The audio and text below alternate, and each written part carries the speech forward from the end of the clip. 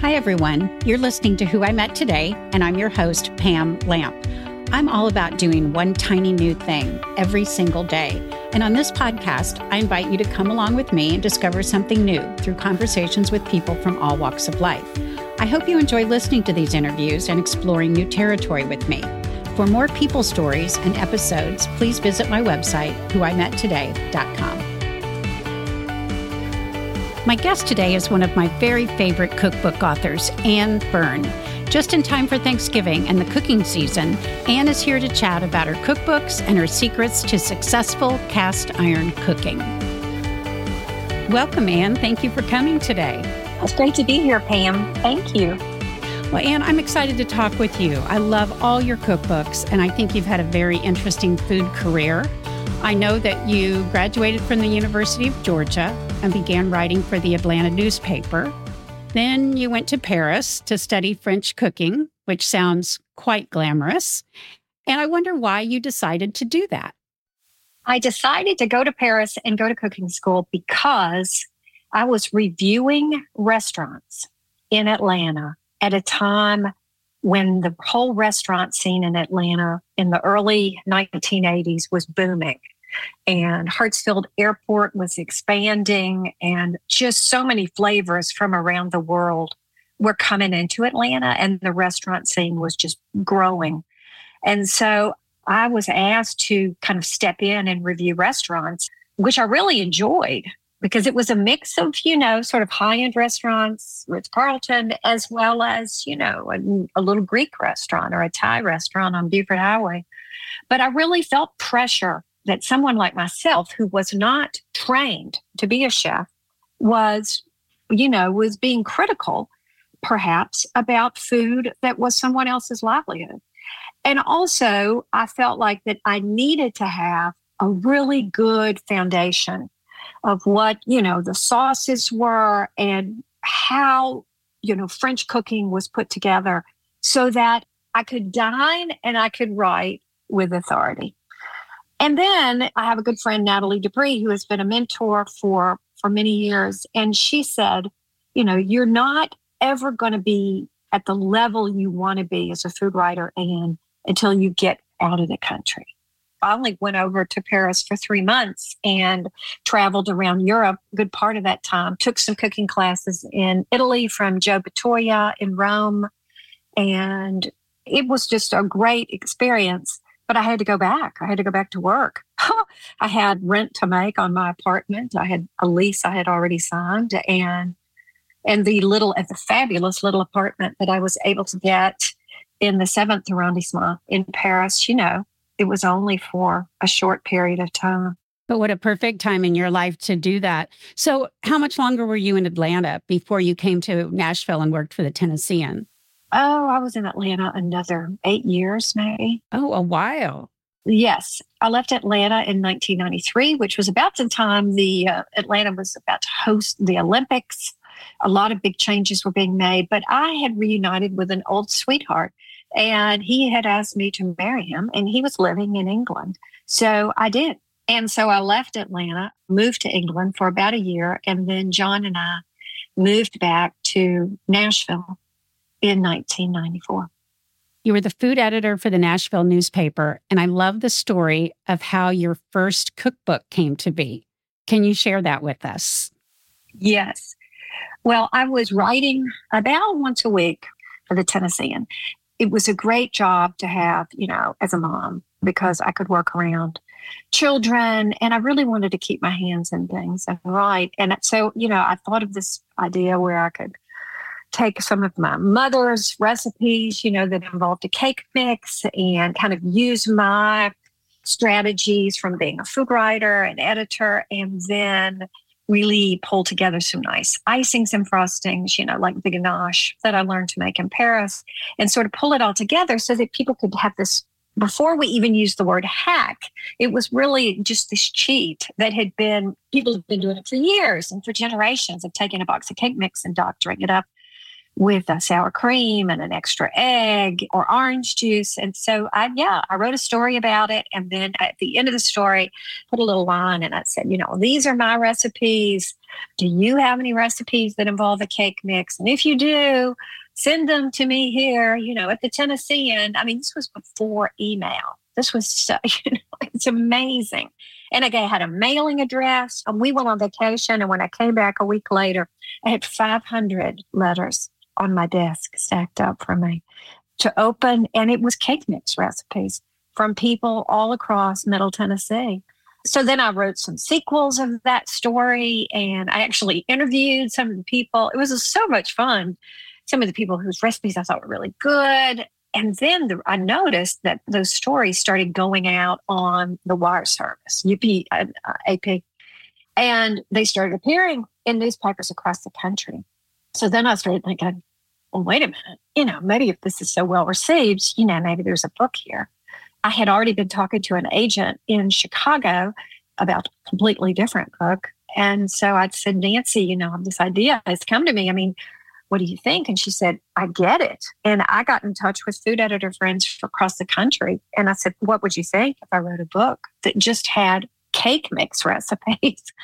And everybody said, you do it because, those are always the most requested recipes for newspaper food writers. So that is how the Cake Mix Doctor was born. I remember the Cake Mix Doctor. It was published in 1995, I want to say. No, it was December of 99. And I remember it because they wanted me to go to QVC for a launch. And it was during Christmas. And I was like, I'm sorry, I can't do that.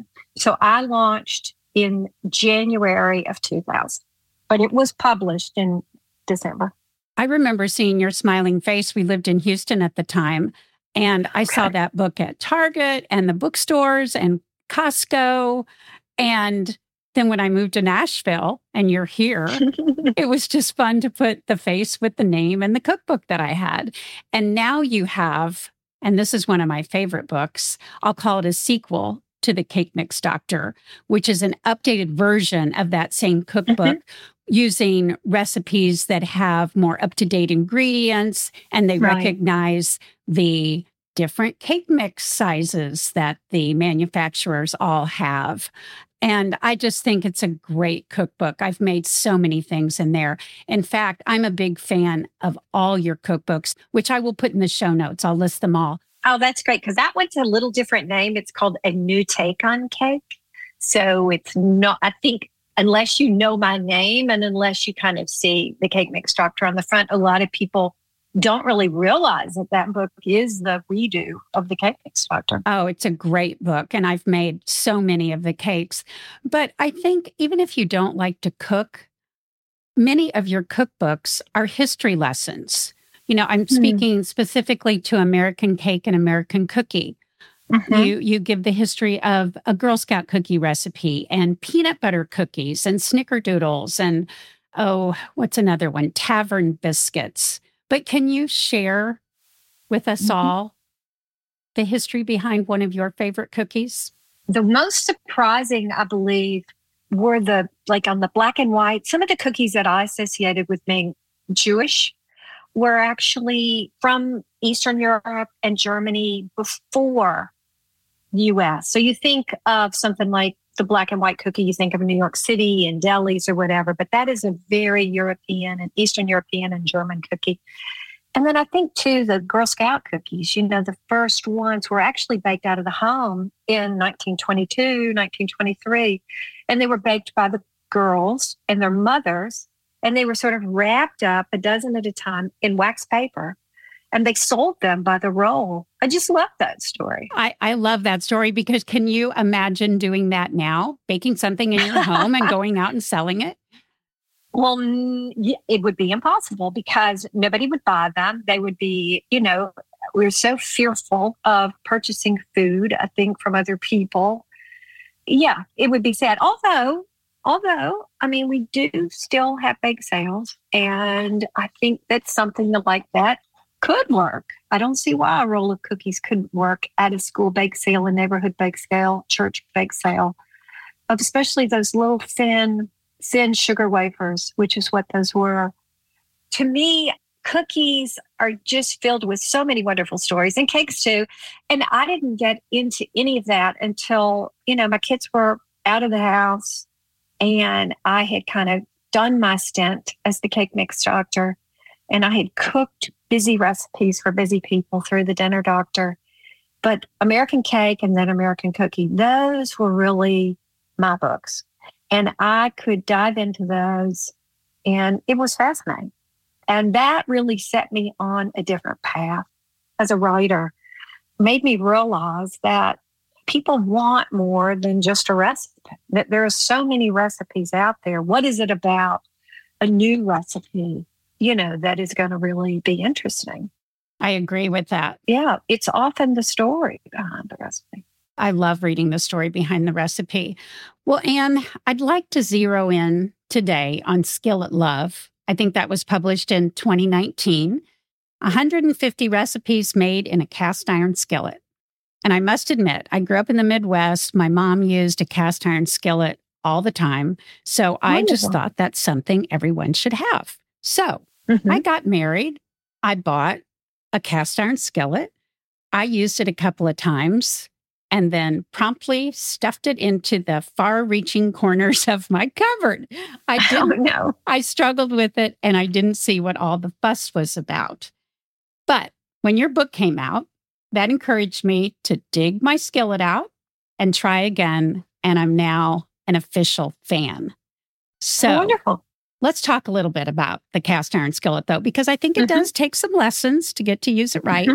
Why should cooks use a cast iron skillet, first of all, rather than a different type of pan? Oh, for several reasons. I mean, it's very sustainable. It's a skillet that you'll buy once and use forever, and then pass on to your children. It'll get passed on to their children. So it's an heirloom, and it's very sustainable. Secondly, it just cooks food well. And that's why I wrote Skillet Love, because I wanted to know what it was about that skillet that was made of iron that made food taste so good. Was it the chemical composition? Was it what happens when it hits heat? Is it the presence of oil? That is the curiosity I had when I wrote Skillet Love. And I went to the people at Lodge and I said, just explain this to me. I want to see how the skillet's made. Tell me, why does it work? And it is all about the iron in the skillet that gets hot enough to sear food, which translates to flavor. But it also is about the coating, the natural coating that you are able to get onto that skillet after years and years of love and use. And love, the key part, love is to treat your skillet well and to care for it and not shove it to the back of the cabinet. I had a neglected skillet when I started using it. You were lucky you didn't have, I have to ask where you were living, because in a lot of places, if you pulled it back out, it would have been rusty just from the humidity of the kitchen. Well, I was in Houston, Texas. Okay. So yes, it was rusty, and I cleaned it up. But let me ask you, you said it gets hot enough to sear. And I know I read in your book that a hot sear was kind of one of the tricks to a cast iron skillet. And you shouldn't put the food in. You put the oil in the skillet, and then you wait for the oil to heat up, and then you put the food in. How do you know when it is hot enough to put the food in to get that sear? You actually put the skillet on the heat dry. And then if you want a hot seared steak, or you want hot seared fish, roasting fish that might have some skin on, which is nice, like salmon or trout that you can buy that has skin on, get it on the burner dry. Okay. And depending on if you have electric or gas, it depends. On my gas stove, it takes about 4 minutes, medium, high heat. What I look for is for the skillet to start smoking a little bit. And when it smokes and it's hot, then I add the oil, whatever the recipe says. And most of the time, it's just like a teaspoon of oil. You essentially are just glazing the hot skillet with some oil. And this is where you want to use like a neutral oil, cottonseed oil, canola oil, those kind of clear oils. Avocado oil is a good one. And then your food, your steak or your fish goes in, but you may have seasoned it a little bit with some dry seasoning, not wet. So no marinades. This is just, salt, pepper, or a seasoning salt, whatever you love. And it goes into the skillet and you leave it alone. Do not touch, do not move it for at least 2 minutes. The heat is still on. And what that does is the proteins in the steak or the fish will sort of firm up and it will release itself from the skillet. If you watch chefs cook over high heat in restaurants, they do exactly the same thing. They may not be using cast iron, they may be using carbon steel, but you see, if you look back in the kitchen, you're going to see all burners on and you're going to see all kinds of skillets all over that stove. And, those skillets are hot and that food is going in and it is being seared. Now, if it's a thick cut of fish, so back to you let it sit for 2 minutes, then you flip it. Hold the fish or the steak in the air. I know this sounds sort of strange, but it's to let the skillet heat back up again. And then you flip it and cook it on the other side about 2 minutes. Interesting. If the fish or the steak is thin, that's all the cooking you need. Turn off the heat, stick an instant rate thermometer in there. If it's 130, you're looking for a medium rare steak, you want 135. But the internal temperature will continue to rise. If it's thicker, if it's 1.5 inches or more, then you have to either, like they do in the restaurants, take that big piece of halibut that's still in the pan, it's seared on both sides, and put it in the oven. They may put a pat of butter on it, they probably do. And then it goes in the oven. And then it's cooked until it's just flaky. But you can do the same thing with your oven, but it's the reverse sear, where you actually start a thick steak in a low oven, I believe it's 225, and then you get it to 115. And once it has cooked to 115, get it out and just sear it in your cast iron skillet. And you will have a beautiful medium rare, thick ribeye steak or filet.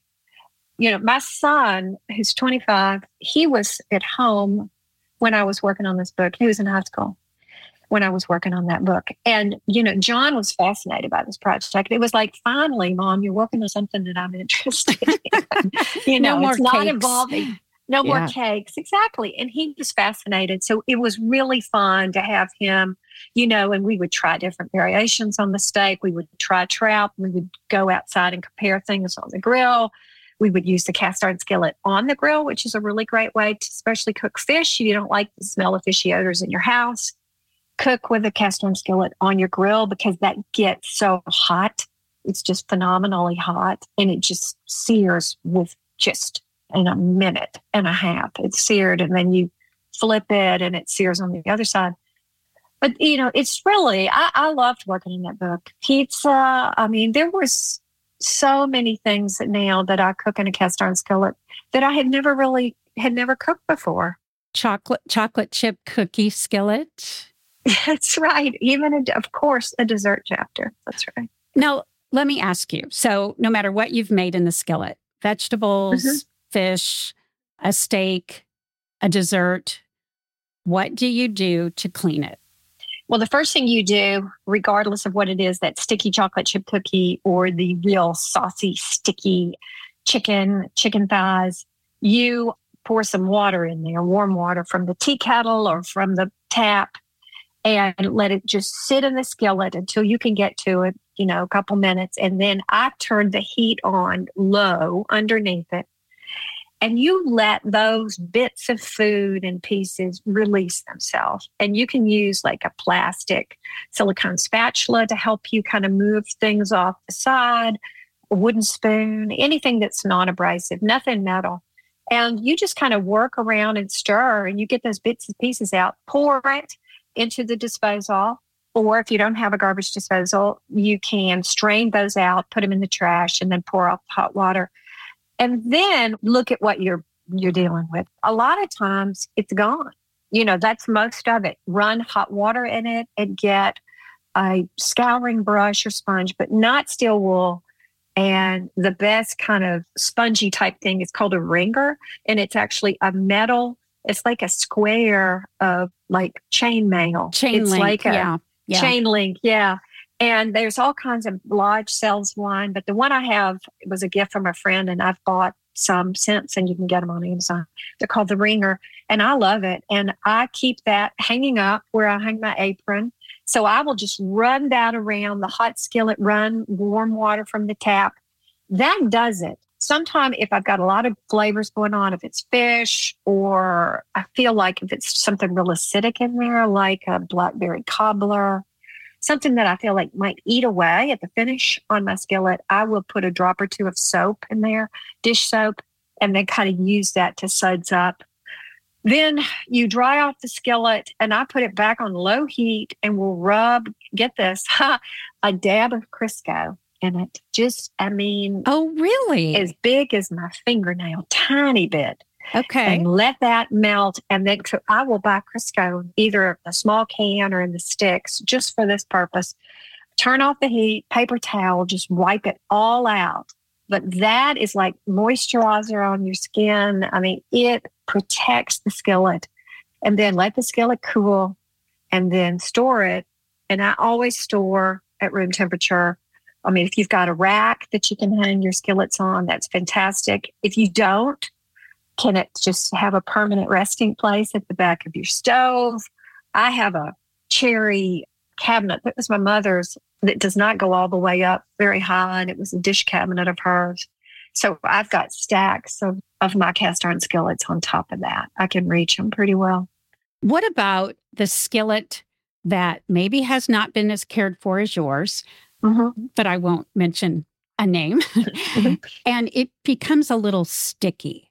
How do I get it back to its shiny, black, non-sticky? If it's sticky, it's had too much oil on it and been stored that way. It's not dried off well, or the oil was never heated. So what makes a coating and a finish, a nice one on a cast iron skillet, is oil plus heat. And that's why cast iron skillet that fries chicken, that fries okra, it's going to be the blackest skillet in the kitchen. It's going to be shiny and beautiful because it has had fat and it has had heat. And that in combination creates the polymer that protects the skillet and makes your skillet naturally nonstick. But if you find a sticky skillet, that means there's oil present, but it hasn't been heated. It hasn't been heated, or too much oil has been in the skillet when it was stored. So if I was doing that, I would probably get some hot water in it. I put some water in it, and I'd get it over to the stove. And I just let it simmer. Just hot water, let it simmer in there to see if I can get some of that grease off of that skillet into the water and then get rid of it. I might even use a dab of soap just to kind of counteract the grease, just to dab a little bit, use the Ringer, suds it around. And then I would cook with it, get some heat on it, whether it's sear a steak in it, roast some carrots in it, do something. Roast potatoes in it, get some oil in the skillet and let it get hot, whether it's in the oven or on top of the stove, and then go through the process I said on how to clean the skillet and care for it, and just make sure that it's dry when it's stored. I'll try that. Well, I use mine a lot, and with your recommendations, I bet that it's in pristine shape when I pass it on to one of my granddaughters. Yes. I'll get it all ready for her. And what other kitchen tools do you like other than your cast iron skillets? I'm pretty old school. I guess that's why I wrote a book on cast iron skillets. I am definitely old school. And I tend to use the same item over and over and over until you just can't use it anymore. So I love my Cuisinart and the KitchenAid. Of course, I've had that KitchenAid for like 20 years. The mixer you're talking about? Yes. And the Cuisinart, you're talking about the food processor. Food processor, yeah. Those are on my counter. I use them daily. But as far as like little tools, I guess it's going to be the microplane. I don't know what we did without microplane. I feel like I love it. It saves my knuckles from being shredded. I love to just sit it right on top of a bowl flat and just, let some lemon zest go into a sauce, into a salad dressing. I just love the microplane. And then I'm a real fan of wooden spoons. I've probably got 40 wooden spoons in a basket sitting on the counter. because I've got flat spoons that I like for stirring custards because they can get all the way to the edge of the pan. And I've got more long-handled spoons. If you're working with something that's really hot, like we make this toffee at Christmas and it gets up to 280, 310, and you're still stirring it. It gets hot on your hands with a normal spoon. So I've got some longer handled wooden spoons I use for that. What do you like to bake with your little granddaughter? We like to bake cupcakes. We like to bake cookies. I think there are the recipes in American Cookie. Kathleen's sugar cookies we like. That is my granddaughter's mother. So that is my daughter. Aww. That's the recipe that I made with my daughter when she was young. And it's just a really easy 4-ingredient sugar cookie recipe that you can make the dough ahead of time, like the night before. It actually kind of, that time in the fridge helps hydrate the dough so the cookies bake more evenly. And then once when baking with a little person, I mean, it just helps to have certain things done ahead. So, because all they really want to do is decorate, cut out and decorate. Sure. So. The sprinkles and the sparkles. Are you cooking for Thanksgiving? Yes, I am. We always cook in some way for Thanksgiving, but whether we have everybody here, but this will be one of those years that everybody's home. So we'll be cooking a lot. I'll do the turkey and the cornbread dressing, which we always do. I make the dressing. I'll make the gravy. We'll probably make some cranberry sauce homemade ahead of time. I like to have something fresh and really vibrant. So sometime I've been doing a salad also that goes with like sort of lettuce leaves with slices of mango and different really beautiful fruit. I think is really nice, especially in November, something fresh. And then like a homemade boiled dressing, which is kind of like a poppy seed, but it's not as sweet. So I love that. And then I like to and then always mashed potatoes and sweet potatoes, and then let the other people kind of help with the vegetables because I feel like I like other people's vegetables, and I am not going to do green bean casserole, and I'm not going to cook.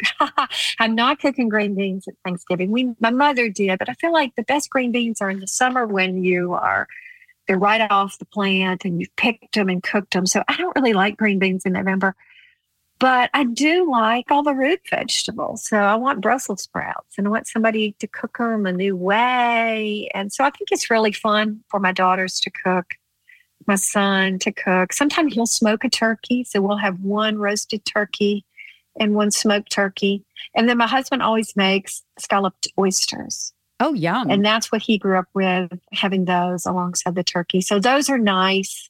And then, pretty standard on desserts. Pecan pie. This year I'm going to do a sweet potato pie instead of pumpkin. I like it better. I think it's more flavorful. And depending on how many people you have, I think it's nice to have a cake. I know you have to have a cake, Ann. Right. Well, I think it's festive. I get that Thanksgiving is about pies and, it's Pies Day, but there's just something celebratory about a cake, like a German chocolate cake or a Italian cream cake. Oh, I've made that. Yeah, it's a great Thanksgiving cake because it's white, it's beautiful, but you've got all these pecans, and that's really a fall flavor. So I do like that cake. Tell us about your next book. Well, I just, I'm wrapped up it's called Baking in the American South.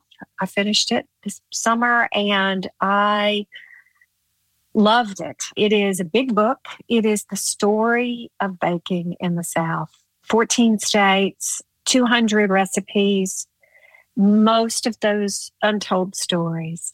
So you're going to hear from people that you might not have heard from in Southern baking.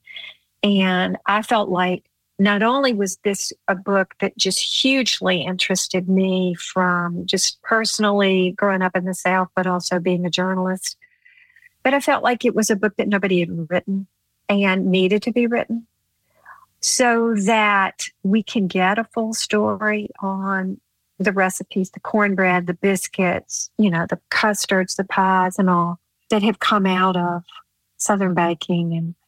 And it was a natural extension too, because for the past 2.5 years, I've been writing a newsletter on Substack called Between the Layers.